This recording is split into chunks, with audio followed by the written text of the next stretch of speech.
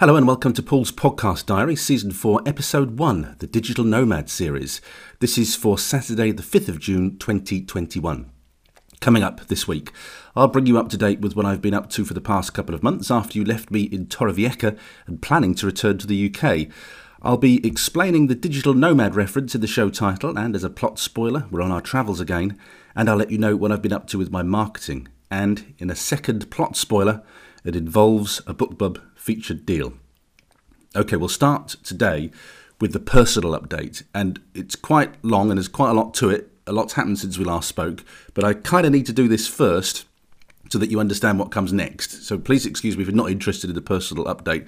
Maybe just put it on quadruple speed, something like that, and listen for the main nuggets. So we are back in the UK. You'll probably hear my chair squeaking at some point. It was squeaking a moment. Oh, there it is. There we go. It just creaked there. You'll hear my chair squeaking. I'm back in the chair again and back at my desk to record. So we were back in the UK on Friday the 9th of April. And if you recall, when you left me in Torrevieja in March, at the end of March, which seems amazing that was the end of March now, I think we'd extended the villa rental until the end of April. And we were really going to wait for our moment to dash back to the UK. And a couple of things affected that in the end. We got our Spanish paperwork, as you know, but we had to wait 10 weeks until we could pick up the little plastic driving licence kind of cards that we needed for our Spanish TAs. And so we were thinking, right, okay, are we going to wait in Spain until hopefully we get offered our injections? Or should we dash back? And there are other factors involved, like, is the UK government suddenly going to make us pay a fortune to quarantine in unsuitable hotels at airports, or are we going to be allowed to quarantine at home? There are all these sort of factors involved. And also the factor that the kids needed kind of the house back so that they could stay in it. And over summer, that clock was ticking as well. I also wanted to make sure that we made our first attempt early, just in case there was any kind of problem with paperwork. There were all sorts of stories in the papers about Brits being turned away because this wasn't right, that wasn't right. So I just wanted to allow for a turn away from the airport, kind of a problem with paperwork or an issue. And I'd left basically 2 extra flights that we could have taken before the end of April, if that had happened. So it was all fairly kind of convoluted, but travelling in COVID times is fairly complicated. So we were back in the UK on Friday the 9th of April. And because all our stuff was in storage, what I did is I booked an apartment in the city, and we just went straight there and we quarantined for our 10 days. Because we couldn't go and get stuff out of storage or anything like that. We needed somewhere to stay and have as a base with a washing machine and all the things that you need. So we went to an apartment in the city. We had to do a COVID test before we left Torrevieja. That was quite interesting, actually. We went to a private place that was doing them. That was really impressive, actually, the way they did that. And that was the first COVID test I'd ever had, incidentally. I've done a lot more since, but that was the first we'd ever had. That was done at a private clinic in Torrevieja, just up the road from where we were living. So that was clear. We did our paperwork, jumped on the plane, came back, stayed into the apartment. UK rules meant that we had to have a test on days 2 and days 8, so we'd book those. I had also paid extra to get a test on day 5. The rule in the UK is that you can have a fast release test on day 5, but you've got to pay for it if you want it. So that almost went well, because mine turned up and I was clear, but my wife's test didn't turn up. It went AWOL. So that ended up being pointless because, obviously the wife couldn't be released after the 5 days. So we had to wait that out. And the minute that we were clear, we got the all clear, we were off and we'd booked our COVID tests, our COVID jabs. So we had it as the moment that we could have done, we had our first COVID jab. So that also then meant, of course, when we were out of quarantine, that we could start sorting the house out, get things, out of storage and things like that.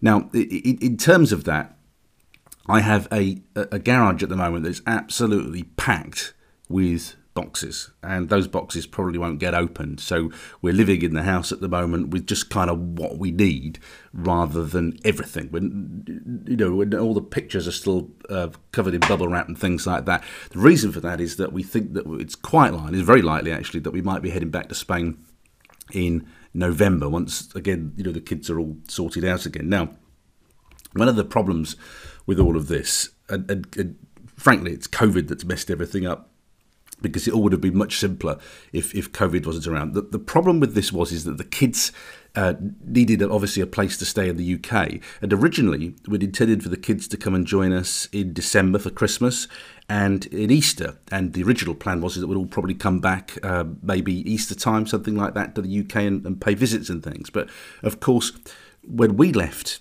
for Spain, things were getting worse in the UK at that time. We had another lockdown while we were away, and the kids were unable to travel to come and see us, and that kind of messed all the plans up, really, because we've got a nice house with bedrooms for everybody. We ended up not needing all that space. My mum was supposed to come out and see us, but that never happened too. So we've had to change our plans. And of course, the clock was always ticking because the kids needed somewhere to stay in summer. Now, originally, in non-COVID times, the kids would have just jumped on a plane and joined us for summer. That's what they normally would have done. But there was no way we could guarantee that at the moment. I mean, we still can't guarantee it. I know that the UK's done very well with the vaccines, but we've got all these variants flying around. And really, we still can't plan. Much as we'd love to, and much as we're all desperate to, we still can't plan. So I needed to bottom line it and make sure the kids had somewhere to stay in summer. So we're back here, we're back in the UK. And I'm organising some other little bits and pieces to make sure that the kids always have a base in the UK, regardless of where we are. The kids will always have a place that they can stay in the UK.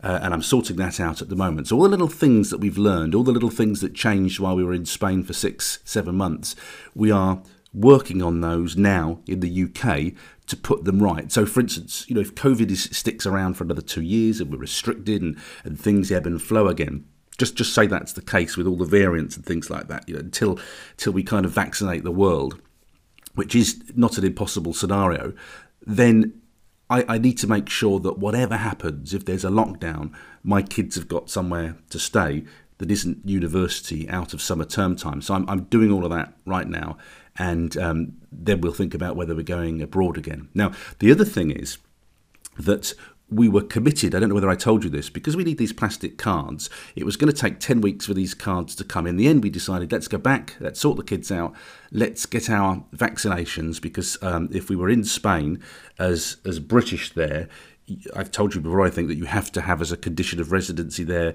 private health cover. We would have got our COVID vaccines, but because we were on private health cover, we would not have got them as soon as we did in the UK. I think probably if we'd have been in Spain, what are we now, June? I think we probably would have got them June, July in Spain.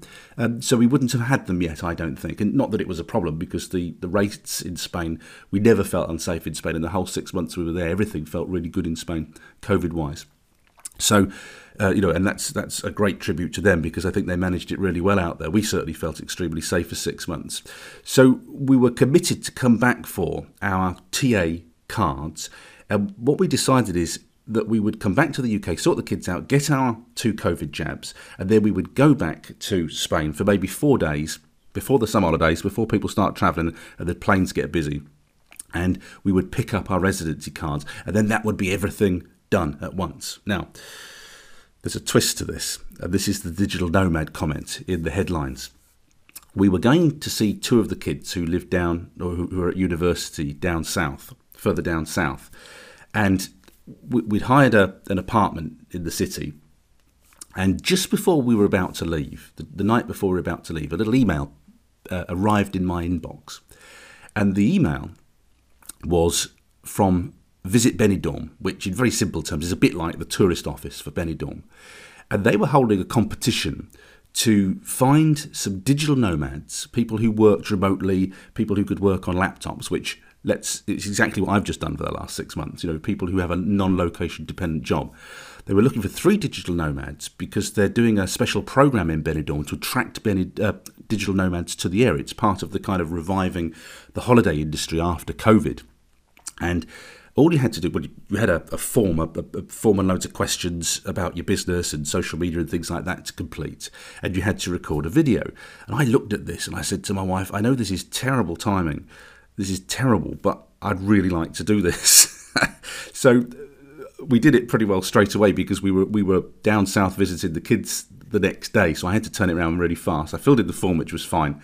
And then, because we barely had anything out of storage at that time, my wife perched her mobile phone on an ironing board to keep her hand steady, and she videoed me. And we set up my desk with a screen and a Benidorm mug, And I did a one-take recording answering all the questions they wanted us to answer.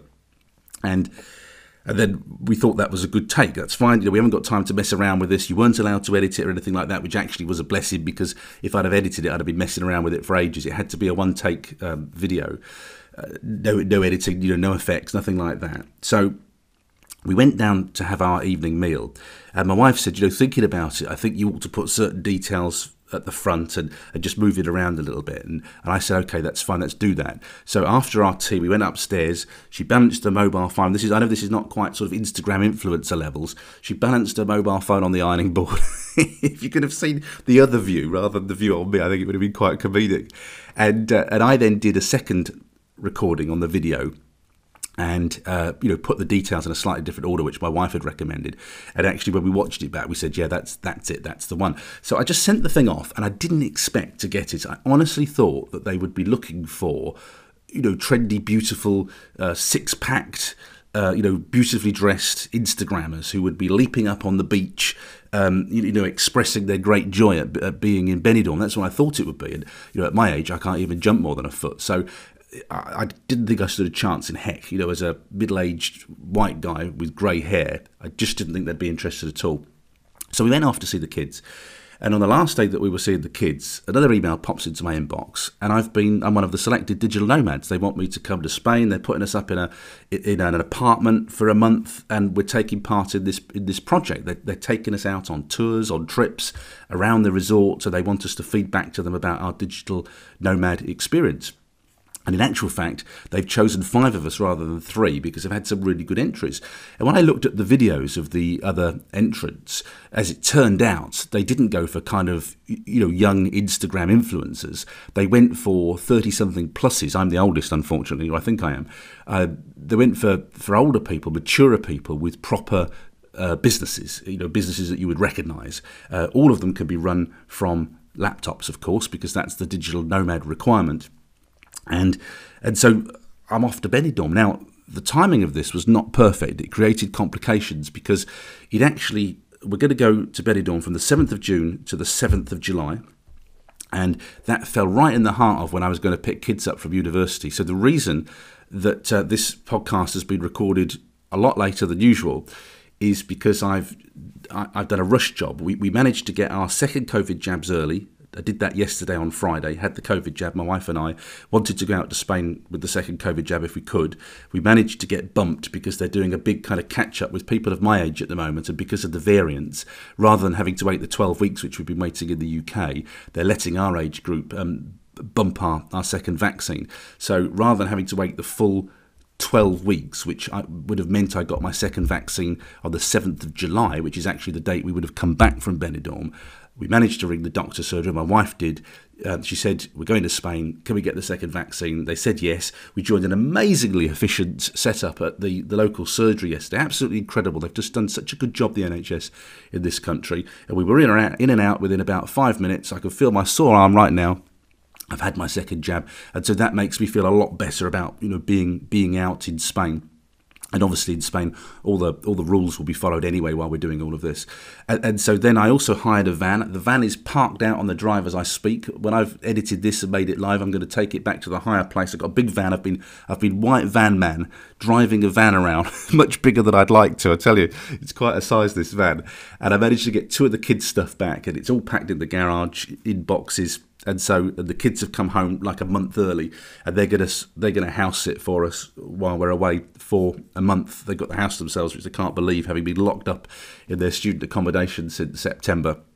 So we're all sorted, and we leave for Spain again on Sunday. Now, next time you hear me podcast, I'm assuming that I'm going to be in Spain. There are so many complications, difficulties, if, buts and maybes about travelling at the moment. But interestingly, because we have residency paperwork, we would always have been able to travel from the UK. So there's a big hoo-ha at the moment about green, amber and red lists in the UK. and you're not supposed to travel to an amber country, and Spain is an amber country. Well, because we've got our residency paperwork, we are actually allowed, regardless of what's going on, to travel to Spain. We just have to flash our at the moment, it's printed paperwork rather than being the proper formal plastic card that we're going to get. So whatever happens, in whatever scenario, we are in theory allowed to travel to Spain anyway, regardless. Now we've got the paperwork. So I'll believe it when we actually get it done. But we are going to drive to Newcastle. I don't want to touch any trains or anything like that. We'll drive to Newcastle Airport. We'll jump on the plane on Sunday. We're going to Alicante first of all. We're not going to go straight to Benidorm. We've booked a hotel in Alicante because we arrive late Sunday night, early Monday morning.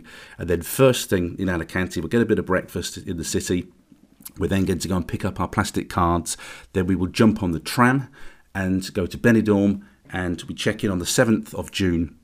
Ready for the Digital Nomad programme in Benidorm, which begins on Tuesday the 8th of June.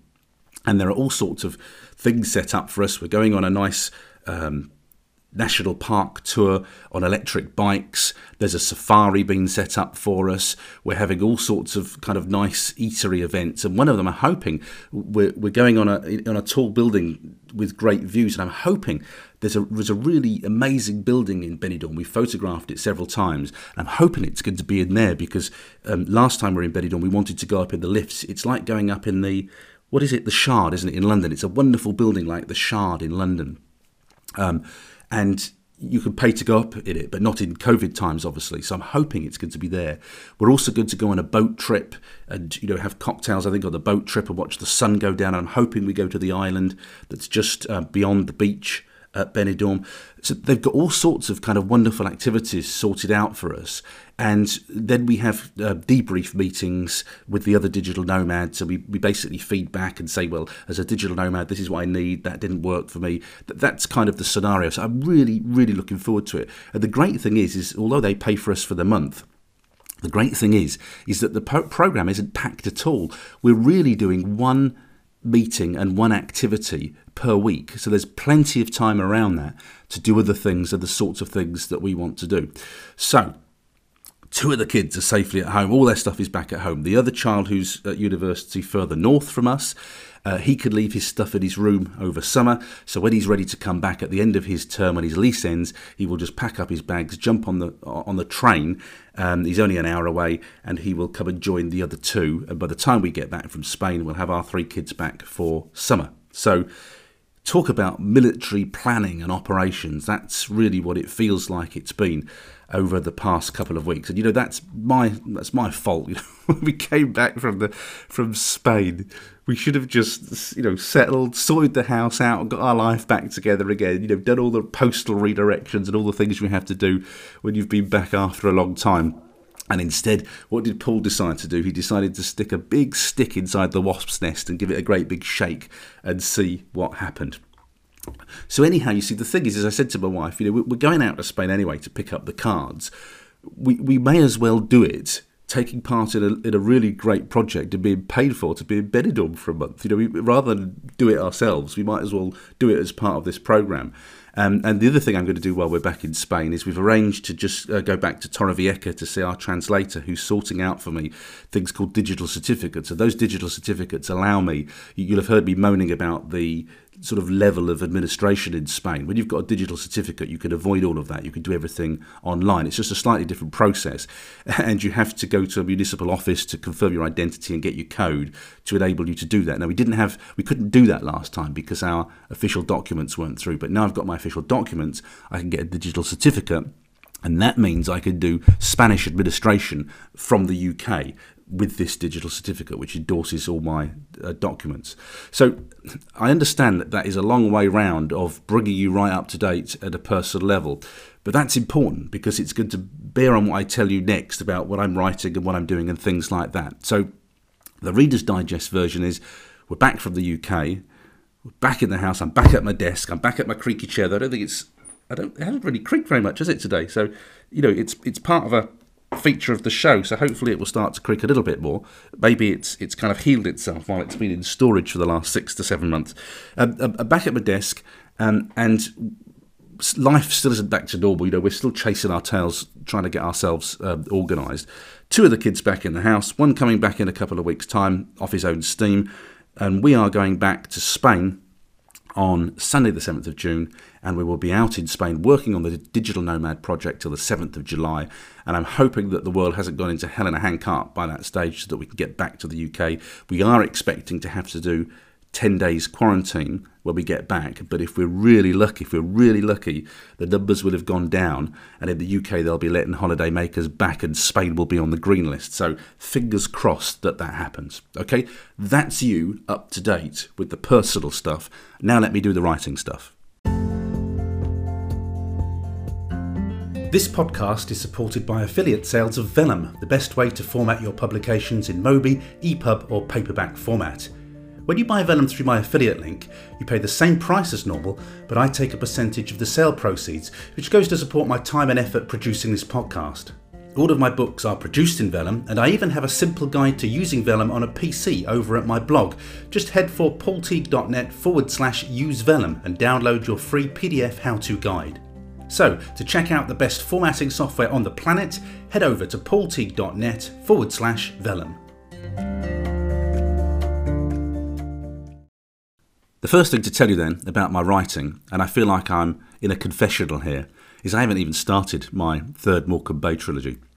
I haven't planned it. It's not ready to go. I haven't started writing it. Nothing has happened since I last spoke to you at the end of March. There's a number of reasons for that. Frankly, I'm just up to my ears with things. The reason this podcast was later today was I'm just running around all over the place at the moment. It's been constant for, well, ever since we came back to the UK, and it doesn't seem to have settled down. So, that's the reason. There's just no space. There literally is no space in my world at the moment to sit down and write 5,000 words of fiction a day. And the other thing is I was planning to get the sort of shape, the plan, the plot sorted out while we were in Spain. But in the end, I just decided that I was enjoying myself so much, I didn't want to. That's really the bottom line. I just didn't want to do it. Now, this brings us back to a core component of being a writer, because I've got 30 odd books now. I haven't written any fiction for the last 8 or 9 months while I've been in Spain. I had intended to just carry on working in Spain at my normal rate, but we just ended up enjoying it so much I thought I'm not going to do that. I'm just going to have a really nice time out in Spain. And remember, my 6 months in Spain was paid for by writing. That was my big treat to myself for all the work that I've done on my books in the past so many years. So not only had writing, paid for and facilitated that trip to Spain, what it allowed me to do was to continue to generate income while I was in Spain without actually having to write. So what I've done for 6 months, of course, I've done marketing, I've been promoting the books, I've been trying for BookBubs. That's mainly what I've been doing. I did, of course, write my author platform book, and I did start writing another book, which I'll tell you about in a moment or two, another non-fiction book. But I've had a lovely time over the last 6 months. I decided when I was out there, you know what, I don't want to spoil this, not spoil it, but I don't want to interfere with it by doing writing. I just want to have a nice time out in Spain with my wife. It was great. And I've had a whale of a time. I've had an absolutely brilliant time out in Spain. I loved doing it. It was great. And I can't wait to be able to do it again. But there wasn't really a lot of room for writing fiction. And again, this is a self-imposed goal. I did say that to my readers at the end of the last book, I said, the next Morecambe Bay trilogy will be out before the end of the year. Well, really what that means is I need to have one Morecambe Bay trilogy out by the end of the year. I don't have to. All my deadlines are self-imposed. So my headspace really isn't ready to write fiction yet. It's not even ready to think about it. I have been for months writing down. I've got loads of scenes for it, loads and loads of scenes for books. But I still haven't got that overarching story that gives me kind of the passionate fuel that I need to write, 225,000 words. When you write a trilogy, I've done a lot of trilogies now, you need to have this kind of fuel to make sure that those books are going to have the same energy over 3 books. And I haven't got the story, the concept yet. And I think that's because I just haven't got the headspace yet. My mind's all over the place. When I was in Spain, I was thinking about PCR tests, flights, are we going to get back? How are we going to house ourselves when we've got 10 days quarantine? And now I'm back in the UK, I'm sorting out address changes, letting everybody know, that we're back and that the electricity's connected again and the broadband's connected again. All these things that you've got to do. I'm sorting kids out. I just got too much on at the moment, so I'm just cutting myself some slack. But the important thing about an author business here is that because I've got so many books, I just keep selling the books I've already written, and the income keeps coming in. I don't have to write to make income. I do in the first place, obviously, to have a hardcore of books, but I don't have to keep writing to keep the income coming in. Those books are income-producing assets, the ones that I've written before. And so what I've concentrated on doing is I'm just selling the books I've already written, even though I haven't written any new ones. And so the income has kept coming in, even though I haven't been writing. And this is, I've always wanted to have this, digital nomad version, this kind of type of work since I left the BBC, and I have finally achieved it. And so it's really quite fitting, I think, that I take part in this digital nomad project, because this is what I've been aiming for ever since I left the BBC, to have a business that I could take with me, that I could switch on, switch off. And the problem with internet marketing is that I couldn't really have gone away. Used to make good money on internet marketing launches, but I couldn't have gone away and just kept selling the old course.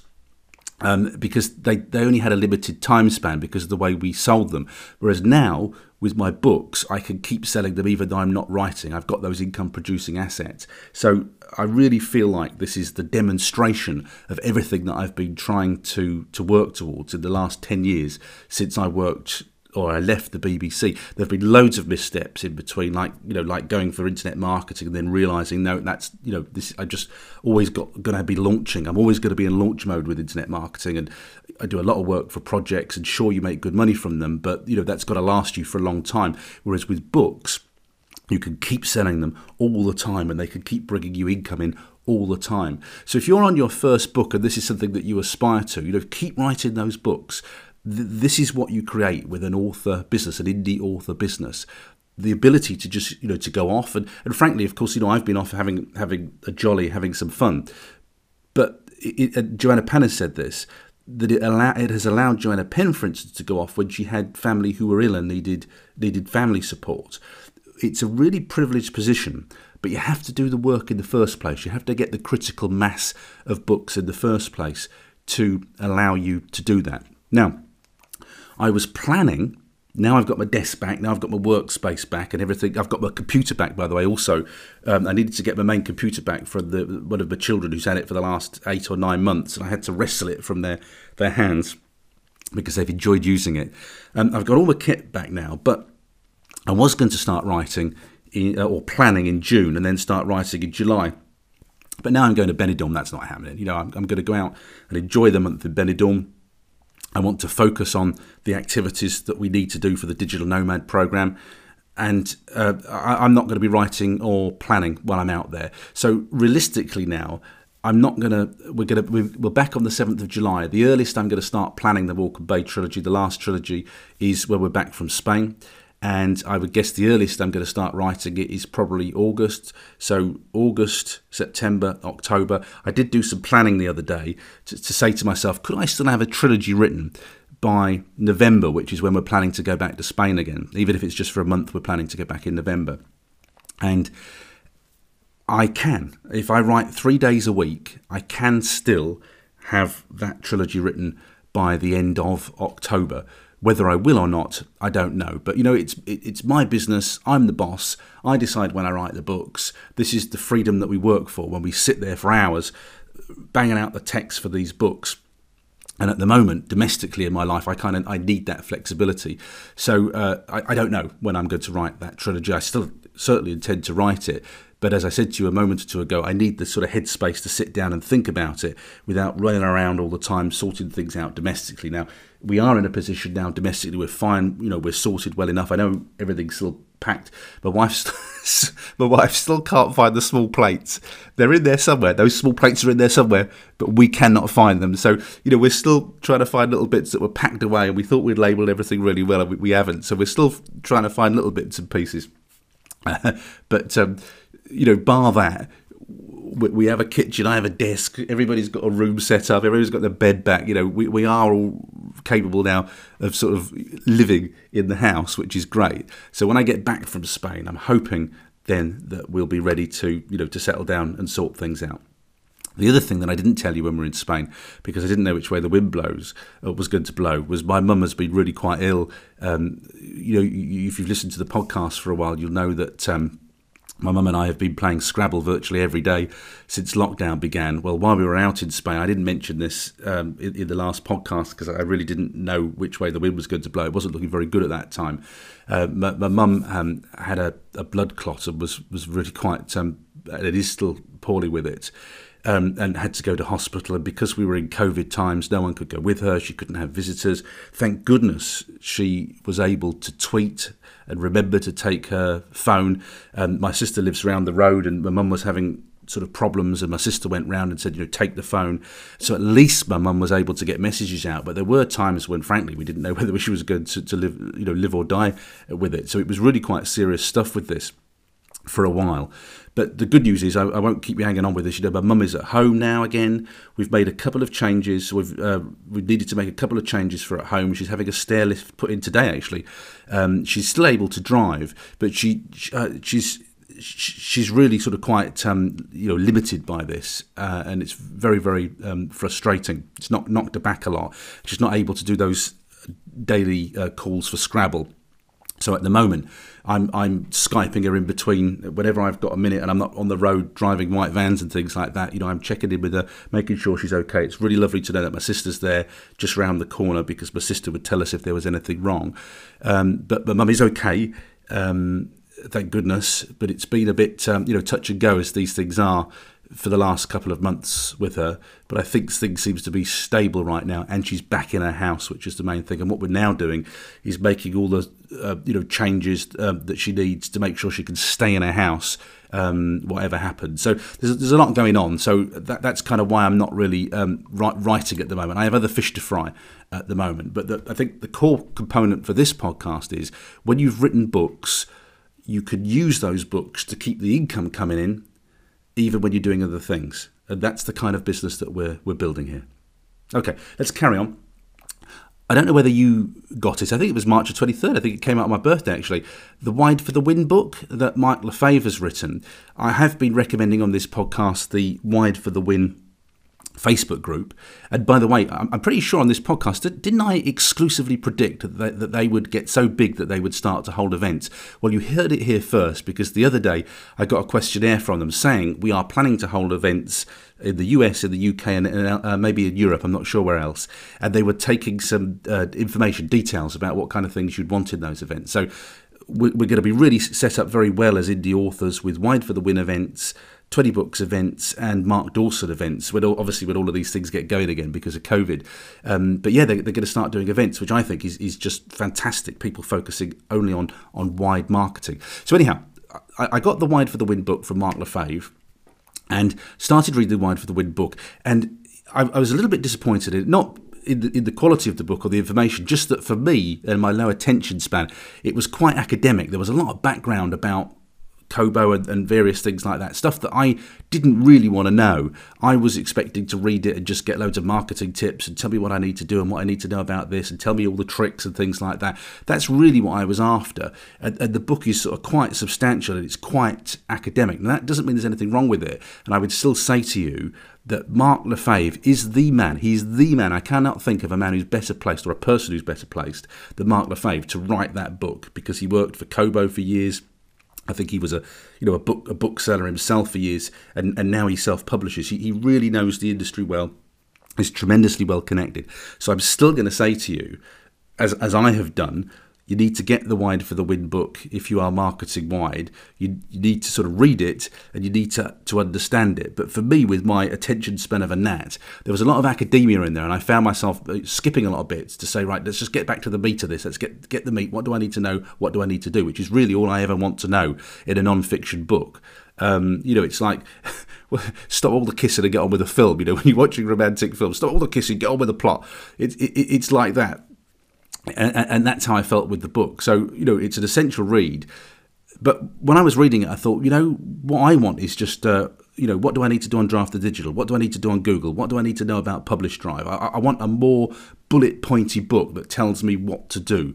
And so I started writing, in response to that, my own version of that book, the book that I would want with my low attention span. And I've called this book, its working title is Your Essential Guide to Publishing Wide. And I started writing this out in Spain when I realised there was no chance I was going to do the Morecambe Bay trilogy. I started writing this, and I can't remember how many words I'm into it because I haven't touched it since I got back from Spain. But this is what I'm working on, while I'm not working on the Morecambe Bay trilogy, which I know I should be working on. I just felt, well, I could at least be productive. But this was really my response to reading the Wide for the Wind book. This is like the Reader's Digest version, and it's obviously, who am I? I'm not Mark Lefebvre, and as I said, Mark Lefebvre is the person to write that book. He's the person to write the definitive book about marketing wide for the win. But I felt that for people like me who just, all the questions I ever want to know is, what do I need to do? What do I need to know? What do I need to do? That's always what I want. That when I'm on a podcast, when I read a non-fiction book, when I'm listening to a training, all I want to know is, what do I need to know? What do I need to do? That's all I want to know. I don't need any fluff. That's what I want. So I'm going to try and write that book using my knowledge. And of course, I'm nowhere near as knowledgeable as Mark Lefebvre. But obviously I have been marketing on all these channels for years, and I've made money on all of them. I've managed to get to #1 in Apple Books as well, using Drafted Digital. So I've got reasonable credibility to write a book like that. But that's what I'm working on in non-fiction. Now, it's what I call a chugger. It has no release date yet. No particular plans for it. It just means that when I'm not writing fiction, when I'm in Spain, I got a non-fiction book that I could just be working on productively. And I do find non-fiction much easier to just pick up, put down, pick up, put down. And I find that I can't do that with fiction. That's the problem. This is why I'm not writing the Morecambe Bay trilogy. I need to focus and be in the zone when I'm writing fiction, because I'm holding an awful lot of information in my head, and I just feel like I can't do that at the moment because I've got too much on. But hopefully we'll get back to that. So yeah, a non-fiction book. I'm not going to set a publication date for it, but it means that when I'm not doing digital nomad related work in Spain, I have got a book to be getting on with while I'm out there. And one of the things they give us as part of this prize package is we get access to a co-working area in the hotel. We've got these apartments which all have desks that are set up for digital nomads, but we also get a co-working space as well in the hotel, sort of apartment hotel that we're staying in. So I will try and get some writing done while I'm out there too. But I want to enjoy myself. My wife's coming, and I want to enjoy myself while I'm out there as well, because that's the whole point of being a digital nomad. Now, I did say that I needed to tell you about the digital nomad thing before I told you everything else, because you'll know from the previous season on the podcast that I was winding down a lot of my social media, because what I'd found had worked, when I had my 5-figure months, what I found had worked was Facebook ads. What was working for me was Facebook ads, BookBub featured deals, and writing in series. That literally is my formula now. If you said, what's your formula for making sales as an indie author, that's what I tell you. Facebook ads, BookBub featured deals, write in series. Those are, if I boil everything down that I've learned so far, that's what is working for me at the moment. And when I had those 5-figure months, putting tweets on Twitter, on Facebook, that had nothing to do with anything. That didn't bring any money in. It didn't change the income or anything like that. And I don't massively enjoy social media. I have to tell you that. I don't massively enjoy it. So what I did is I've been winding down my social media, and it's been pretty dormant for a while. And one of the things that I did since I've come back to the UK, and while I was just finishing off in Spain, well, basically since I spoke to you last on this podcast, is I deleted LinkedIn. I deleted my 2 Instagram accounts, which I didn't really use anyway. I kind of wound up my YouTube channel. I had loads of videos on my YouTube channel. And what I did with them is I made them unlisted, which means that if I got them on a website or anything, they would still display. But when you unlist your videos, it means basically that I didn't have that kind of front page portal with my name on and everything like that. I wasn't going to use YouTube, to build an audience, but I didn't want the old videos to suddenly disappear. So I just unlisted the lot, but you won't find a kind of presence for me at the moment on YouTube. And so I'd done all of this, and then the digital nomad thing came along. And one of the requirements of the digital nomad thing is that obviously we're shooting Benidorm while we're out there, that we're showing pictures of us in Benidorm, using the resort, talking about our experiences as digital nomads. So when I applied for this digital nomad thing, and it said, tell us which channels you could use to promote it, I very quickly resurrected my Facebook fan page, which was in sleep mode. and I was still on Twitter because I'm still sort of using Twitter, and I put some posts on them to refresh them, to get some activity going. Got some really good response on the activity, which was, I was thinking, oh, thank goodness for that. There are still people out there who care. And I've had to go through all these accounts that I deleted. Really, I need an Instagram account for this. All these accounts I deleted, I've brought them back from the dead, because although I decided not to use them as an author and to wind them down as an author, they're a really vital component of what I'm going to be doing with the Visit Benidorm project. So I've had to sort of bring them back from the dead, really. So you will see me being very active on social media, but it won't be as an author. It'll be as a digital nomad, sort of sharing all my experiences. But talk about great timing. I'd wound everything down and then I needed to bring it back really quickly. I thought I'd lost my 2 Instagram accounts, and I was on my phone yesterday. I'd removed all the apps from my phone. All the apps are back on my phone because I'm going to need them when I'm out there. And I was delighted to find that the 2 Instagram accounts that I've got that have been dormant for ages, I was able to bring them back on my phone. So thank goodness for that. So you will see me, having told you that I'm winding down social media. If you follow me on social media, you're going to see me all over the place in the next month. And interestingly, I said to you about that I'd expected on this digital nomad program people to be, Instagrammers. Interestingly, we got some guidance from the project. And one of the things they don't want is Instagram photos. They've specifically given us examples of the kind of digital content that they want. It has certain hashtags on and things like that. And they specifically want the images that we do to be about the resort, not about us. So they don't want a picture of me in me Speedos on the beach, leaping up with the sun in the background or anything like that. Can you imagine that? Talk about a video nasty. Anyhow, so they don't want any of that. They don't want any of that. And they've been very clear about it. So they didn't want Instagram influencers. That's not what they were after.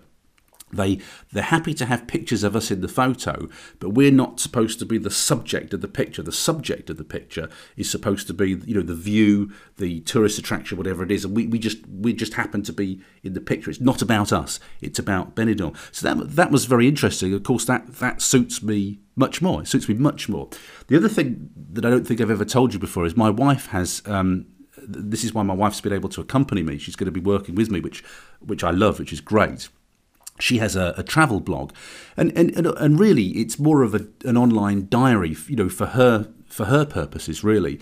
But she's got some lovely content on it, and I showed her how to use Canva and set her up a website. She's got she writes lovely articles. I wish she'd do more of it, actually. She's not as sort of passionately engaged in all this web stuff as I am, but I wish she'd do more of it because she does it really well, I think. And she's got a travel blog which records a lot of the things that we do, and that's going to be part of what we do. She's going to be doing some blog posts on there, and she also has an Instagram account where she puts more of the kind of holiday pictures up as well. So she's going to be supporting the work that I do with her channels as well. So it's all sort of very exciting stuff. So I will be back on social media. Okay. The other thing I've done, this is really controversial. You know what I think about Goodreads. I'm not a big fan of Goodreads. And I won't go into the details as to why, but I'm not a big fan of Goodreads. But I was reading an article, I think it was in The Guardian, about Goodreads. And I know a lot of authors are coming off it. And I think there's been some sort of scam recently where a lot of authors on Goodreads have been told that they'll get nobbled with 1-star reviews if they don't do something or other. And I've always sort of felt that Goodreads is a fairly spiteful, negative place. It's not something I use. It's not something I particularly like.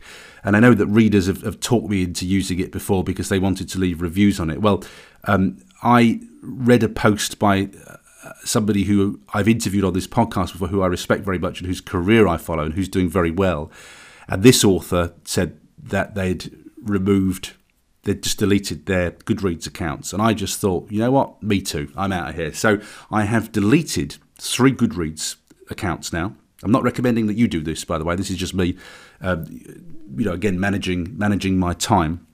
But I've deleted my non-fiction, my sci-fi, and my thriller Goodreads accounts, really because I don't like Goodreads. And also this article was saying that Goodreads is owned by Amazon. It still looks like it's from the 1990s as far as I'm concerned. It's site design. I'm not a big fan of it. I don't think the sort of consciousness, the groupthink on Goodreads is a massively positive one in terms of reviewing it. I think everyone's a critic on Goodreads is my view. So I thought, you know what, that's the excuse I need. I'm out of Goodreads now. when I started my writing career, Goodreads was great because it gave me prominence in the search engines. If you've got a Goodreads account, we can find you easily online. So I'm not recommending that you do this. I'm definitely not recommending that you do this. This is, if you've listened to this podcast for a long time, you'll know there's not a lot of love lost with me and Goodreads. But having read a couple of articles, having seen this author that I know and respect deleting their Goodreads account, I thought, there you go, that's me, I'm done now. I'll probably live to regret it because I often do things like this in haste. But I am now removed. But please, I'm not recommending that you do this. I'm just letting you know that I have done this. But it's only because I don't really like Goodreads. I need to tell you about the future of this podcast, and it's not brilliant news, I'm afraid. If you enjoy the podcast, I am going to finish it. I should have finished it when I finished it last time, really. But I am going to finish the podcast. This season is going to be made up of 3 diaries. This is one of them, and 2 interviews. There were 2 guests that I really wanted to talk to for the podcast who I'd said, can we talk on the show? And they'd said yes. And so I'm very, very keen to make sure that you listen to their stories and their interviews. They're people that I've met on the podcast, and I really want to share their stories. So I've booked those 2 interviews in. In fact, you should have been hearing one of them today, but Skype made a complete technical pig's ear of it. I'm not sure whether it was my computer, whether my Charlie's had my computer for the last 9 months has done it. I don't think they would have done, to be honest with you, because they don't really use audio on the computer, but whether they've made any changes or whether it's just Skype being its usual self. But we recorded an interview, and halfway through something happened with the sound, and it's not something I can salvage, unfortunately. So we'll be repeating that interview. We'll be re-recording it next week, so long as the Wi-Fi in Spain plays ball. I've got another interview to do too. So just to let you know the programme for the podcast, you've got a diary today, you'll have an interview next Saturday, you'll have another diary the week after, then another interview, then I will wind it up with the final episode. And that episode will, you'll get my digital nomad experiences. I'll be updating you on the digital nomad experience. And then this podcast will end on the 3rd of July, and that's going to be the last episode. As I say, I should have really wound it up when I did wind it up after I'd done 5-figure fiction formula.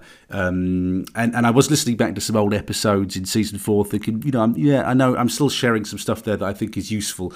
But I think from my point of view, I'm ready to move on from it now. I really feel like I'm ready to move on for it. So I'm just going to bring it to a nice close, and then the last episode will be on the 3rd of July. The other thing that I want to say about that is one of the projects that I'm going to do as part of this digital nomad scheme that I'm involved in is I'm starting a limited, well, I already have, I've set it up, a limited project called Benidorm Digital Nomad. And as part of the work that I do in Benidorm, I'm going to be interviewing people on these day trips that we do, talking to the other digital nomads, just reflecting why I love Benidorm and the places I like to visit and all my top tips about Benidorm. So over the month that I'm there, I'm going to create this Benidorm Digital Nomad podcast. And initially, it's just going to be a 1-month project. It's really going to be whatever I can do in the month that I'm in Benidorm, and it will support the work of Visit Benidorm, because for a number of years when I've been visiting Benidorm, I've said to my wife, I'm amazed that no one has a podcast for this resort. There's no podcast for this resort at all, yet there are so many travellers who come there. So I'm going to use this Visit Benidorm project that I'm involved in as the motivation to create a limited episode Benidorm podcast. And I'm going to see what it does and if there's an appetite for it. And if there is, I may develop that, when we move out to Spain on a more permanent basis. I might use it as a Spanish project, a way that I can make connections, network with people in Spain, get to know people in Spain, and also maybe generate a new podcast on a different subject. So I'm kind of moving my eggs into that basket. But at the moment, that Benidorm podcast is just going to be a 1-month project, because it can just stand alone. All the content that I put on there will be it won't be time dependent. There'll be loads of sort of resort information on there, so I'll just leave it on there for a month. I'm not planning to do it beyond the month, but if it does take off and it does find an audience, and if there is some appetite for it, I am mindful that could actually be a really nice project for me when we go to Spain on a more permanent basis.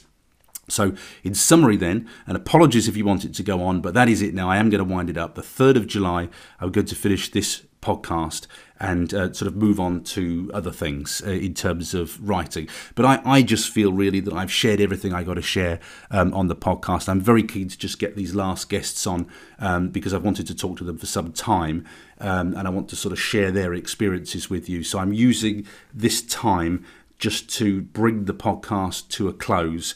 And then the last episode will be the 3rd of July. And I'm pretty determined that that is going to be it. The problem is that people keep writing to me saying, "Oh, I'm missing the podcast. I miss it. I want to, I want it to come back again." And I'm a big softie, and I sort of relent. And I shouldn't have done that, really. I should have let it finish when I was going to let it finish the first time. So at least you've had a bit of a reprise. You've had a couple of encores, but we will finish it on the 3rd of July. And on the 3rd of July, you'll get my kind of, final thoughts. You'll get my summary of the Digital Nomad project, which will be all but finished by then. And you'll get my kind of Q2 summary and then my look ahead about what's coming next in my writing career.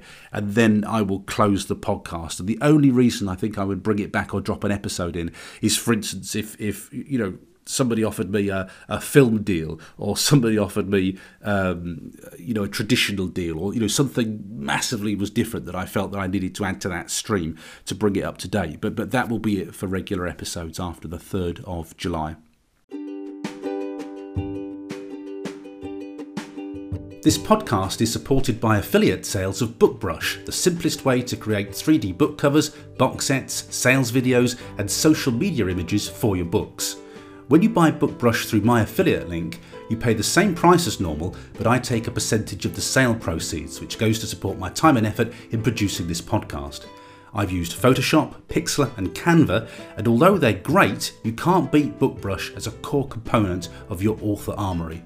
To check out the best image and promo creation service for indie authors, head over to paulteague.net/BookBrush. I did say you're going to get a substantial podcast this week. We're running at almost an hour, so we're going to make it through the hour for those of you who like the longer episodes. I've got some general writing news that I want to share with you right now, and the first and most important part of those is I'm currently caught in a KDP Select vortex of hell.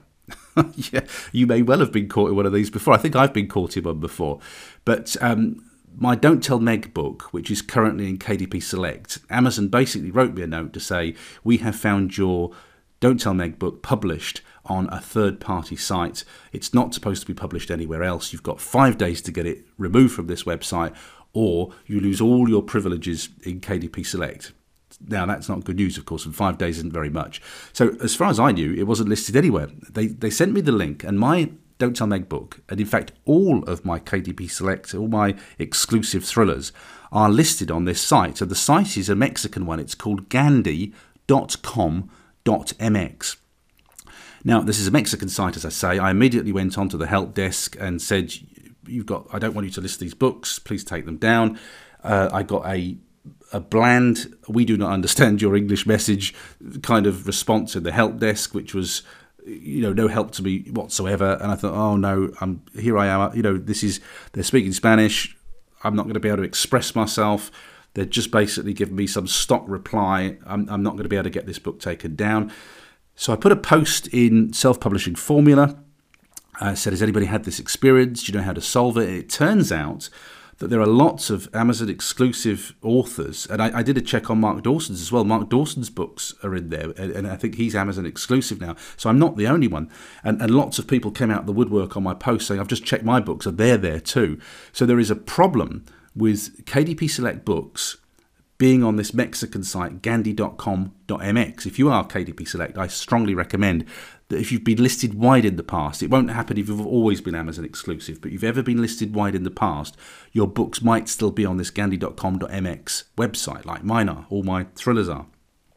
So I did a little bit of digging, and as far as I can see, these books, this Gandhi site has a link with Kobo, and what it looks like is that because my thrillers have been listed on Kobo in the past, Kobo has delisted my books, but it looks like the message hasn't got through to this Gandhi.com site. I think that's what's happening. So I've written to Kobo, and Kobo are investigating it on my behalf. I have every faith in Kobo because they're a great business. So I know that if there is an anomaly there, Kobo will be on it. I wrote to the KDP Select people, the Amazon people, and said, look, there's nothing I can do about this. I'm kind of stuck with a third party. I'm working on it, but it ain't going to happen in 5 days. And so Amazon have got back to me and they said, okay, we do need this book removed, but you've got 60 days to work on it. So I got 2 months to work on it now. So I'm reasonably confident I can get this resolved within 2 months. And the other thing is actually, I'm sure that within 2 months, I think my books are coming out of KDP Select anyway, so it won't even be a problem then because they'll be listed wide again. But it is a long-term problem, and it might be a problem for you if you are listed in KDP Select and you need not to have your books listed anyway. So I'm urging you to check your books if you're in KDP Select and they've ever been listed wide, because you may find that they're on this Gandhi.com.mx website, and it looks like it's causing problems for a number of authors. So if it is Kobo, they need to sort this out. They need to make sure these books are getting delisted. So another reason why I wanted to mention this is when you think back to when I was spending thousands and thousands of pounds on a credit card on Facebook ads for when I had my 5-figure months, and I said to you how nervous I was. This is the sort of thing. If they'd have found that 12-pack book, for instance, listed wide, and they were threatening me on 5 days, because the threat they make is that I think you're not going to get your page reads, you're not going to get your bonuses, that would have been worth thousands of pounds to me when that was going on. I mean, that would have been a real big problem, because I would have lost the money that was going to pay for the credit card advertising that I'd done. So this is serious stuff. Now, it can't harm me now because I'm not doing the level of sales that I was doing, but that would have been hugely. I would have had sleepless nights. I'd been working on that 24/7 if I'd have got caught with that when I was putting all that money on credit card bills. So that's why I was so worried about things at that time, because it was all on credit card bills. I knew I'd earned the money. I knew I was earning the money to pay those bills back, but I didn't get the money for another 3 months. And if you then got sort of walloped by something like this, something that's out of your control, you've got big problems on at that point. So it's just worth bearing that in mind. You are very vulnerable to things like that when you list KDP Select, and that could have brought me down, basically. Something like this could have brought me down during those 6-figure months. So I wasn't exaggerating when I was saying that I'm really nervous and I want that money in the bank so I can pay the adverts back when I was doing my 5-figure stuff. I really did want that money in the bank so I couldn't get hit by something like this. So the reason that they'd noticed Don't Tell Meg was, wait for it, drum roll please, I got a BookBub on Don't Tell Meg while it was Amazon exclusive. There's something that BookBub love Don't Tell Meg. I don't know why they love it, but they do. That must be the 5th or the 6th BookBub I've had on Don't Tell Meg. And they've let me have Amazon exclusive BookBubs, and they've let me have wide BookBubs. So I'm not complaining. That BookBub ran on the 17th of May. And it's done what it always does. I gave away loads of free copies, nowhere near as many copies as I did the first time. First time, I think we were in the 30,000s. I haven't totted up how many we did, but I think it was about, off the top of my head, I think it was about 15,000 maybe to 20,000. Still a lovely number of copies. But what I am seeing, very strongly is the buy-through. People are buying, the Murder Place. They're buying The Forgotten Children, and they're buying the box set as well. So I can see that the Don't Tell Meg trilogy has moved into my best-selling books, behind the 12-pack, which is still my best-selling book. That's still doing really well. It's still getting loads of comments on Facebook. It's nowhere near the scale of what I was doing in my 5-figure months. It just won't take that scale of advertising now. But in the smaller scale of advertising I'm doing, it still is bringing me 100% profit on my ad spend, but nowhere near, absolutely nowhere near what it was doing when I was doing the 5-figure months. And what I've come to the conclusion, I did say to you at the time, I think it was because I started the adverts in the January before COVID really kicked off. I always felt that it wasn't to do with COVID, but actually it quite clearly was to do with COVID, because I just shifted loads and loads of books, and I cannot ramp it up to the scale that it was when I was doing those 5-figure months. It's fine, it's profitable. I haven't changed the ads in almost 1.5 years. It's still the same ad copy. I haven't changed anything about it. And so with smaller budgets, it's still bringing 100% profit in, but that profit is nowhere near what it was in the 5-figure months. So it's been great to have a BookBub again. That's been fantastic, and obviously BookBubs always bring money in. Again, that book's been flogged to death on BookBub, so it doesn't bring anywhere near the income that it used to. But it does. It is obviously very profitable, and it does. What it does is it goes to. I've got all sorts of things going now.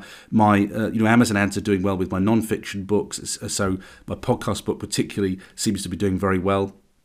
The BookBub has increased the income on the Don't Tell Meg trilogy. The 12-pack is always doing extremely well. So you put those three things together, and that they all help to give you a really good sort of income month.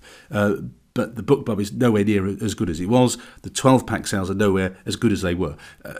So all these things help. And this is what I was saying right at the beginning of the podcast.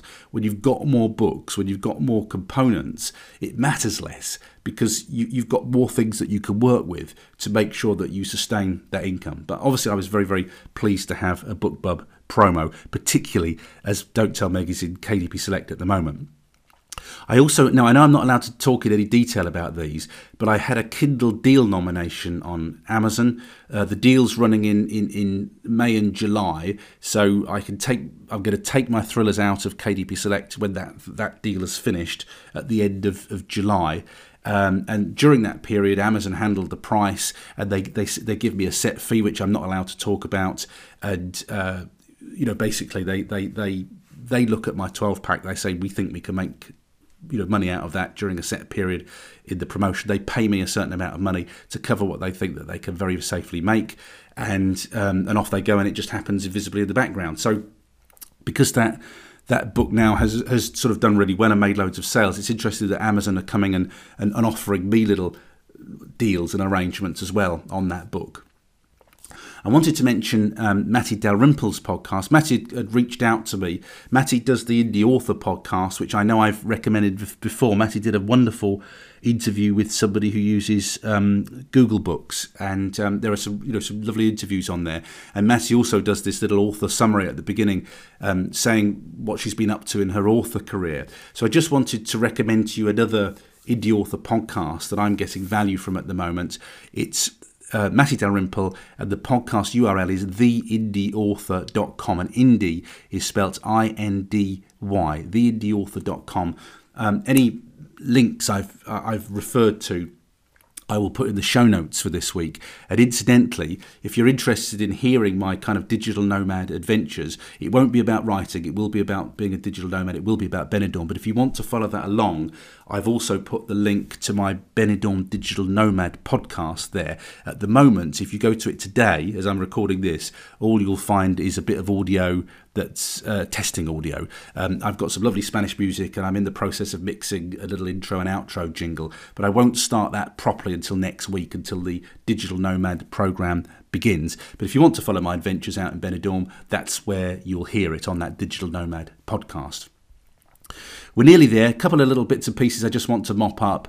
When I sent when I sent Don't Tell Meg for a BookBub, I also tried my science fiction. And when I've managed my science fiction and my thrillers, I've always considered them as being something completely different. So I might submit a science fiction book and a thriller book at the same time, and I've never had any problems with that. And there was a time when I once had a thriller BookBub and a sci-fi BookBub. But when I sent The Secret Bunker recently, I got a note from BookBub saying you can't do that, that whatever your author names are, you're only allowed to submit one author name, one book per month.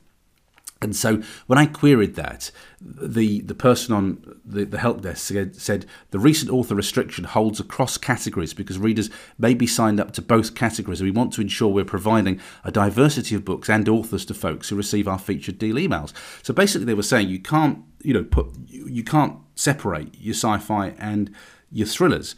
So that's bad news for me, because I usually have a cycle. I have a cycle of thrillers that I put in for BookBubs and a cycle of sci-fi, and they don't take any account of each other. Now, that's the first time it's happened to me, So I'm going to ignore it for now, and I am just going to keep submitting books as I always have done. And I'm going to wait until somebody tells me 2 or 3 times. What I'm basically making sure is, you know what it's like when you deal with Amazon and now in this case BookBub, you get different people on the help desk applying the rules differently or interpreting the rules differently. I want to make sure that this isn't somebody interpreting the rules differently, because I've never had this come up before when I've had multiple submissions in different genres to BookBub. So I will still continue to put my different genres in, and I'll wait until I'm told this another couple of times just to make sure that it's not one person interpreting the rules differently from everybody else, because I suspect that's what it might be at the moment. But I just thought I'd flag that up to you if you write in multiple genres, because that's a bit of a nuisance. And I have to say I don't agree with it. If you read one of my sci-fi books, that doesn't follow you're going to read one of my thrillers, and vice versa. And I write under different author names as well. And there are different accounts in BookBub.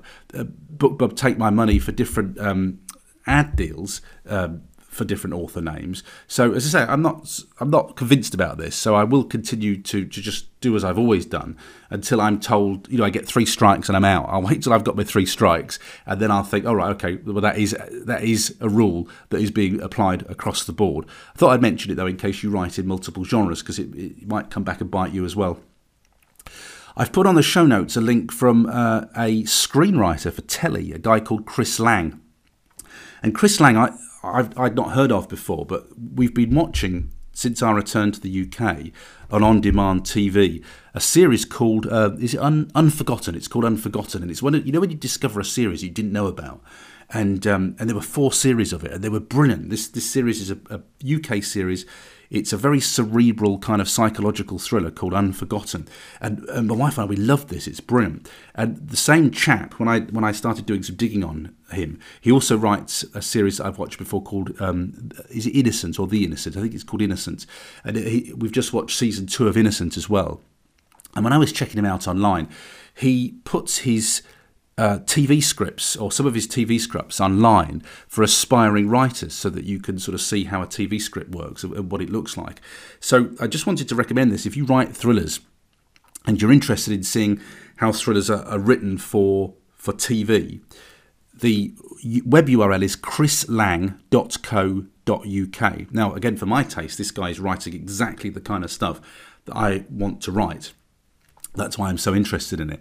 But it's fascinating looking at the scripts and seeing how, I would write a book as a psychological thriller, and somebody like Chris would do the same sort of story, but would build that tension up, through characters on a screen visually in a different way from us. So I just thought that was an interesting exercise, and he's been very generous in the scripts that he shared online. Wanted to recommend another podcast to you. I haven't had time to listen to this yet, but it's one of these things that we all need to clock, I think. If you use Scrivener have just released their first new podcast episodes. They have a podcast now called Write Now with Scrivener, and they're basically talking to authors who use Scrivener and getting tips about how they use it and how they use it in their author business. Now, I use Scrivener at the moment for my writing. I like using Scrivener, and I just thought that if you use Scrivener, that's something it's worth clocking. It sounds to me like the kind of podcast I'll dip in and out of, but it'll be very useful to get those lovely little golden nugget tips that you can use for things that you never knew that you could do with Scrivener. So that's called the Write Now with Scrivener podcast, and I have put the URL, the web link, on this week's show notes. Okay, the last thing today is Ingram Spark. I think I mentioned to you in the last season of Diaries that Ingram Spark, I've got my paperbacks listed on Ingram Spark. I make sure that they're not doubled up on CreateSpace. So if you use the same ISBN when you list the books on Ingram Spark and Amazon, Ingram Spark doesn't push the books in duplicate to Amazon. But to be honest with you, there's no controls over where else the books get distributed on Ingram Spark. So although I'm listed on Ingram Spark, I haven't got a clue where I'm listed. And I have said to you in a previous episode that I was looking at my Ingram Spark paperback sales, and although I haven't got a clue who's finding the books or where they're getting them, I seem to be selling a reasonable number of paperbacks on Ingram Spark. Well, I just got my numbers back for May, and I don't even really look at them very closely. But I just found out that on Ingram Spark, with me having zero knowledge of how I'm doing this, and I'm certainly not promoting them, I sold 107 paperbacks via Ingram Spark in the month of May. Now, I don't usually take much notice of paperbacks because it's not the core component of my business. And the way I price my paperbacks, I think I usually make about £1 on each one, something like that. But I thought, 107 paperbacks.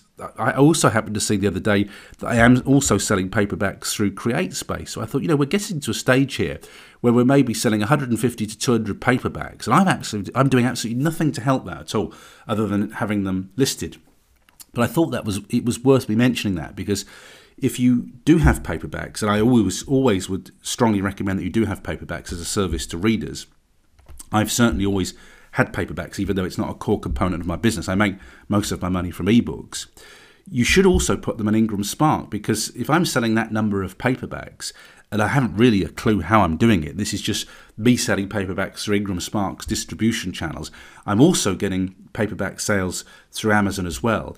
You can't sniff at the amount of income that's bringing in.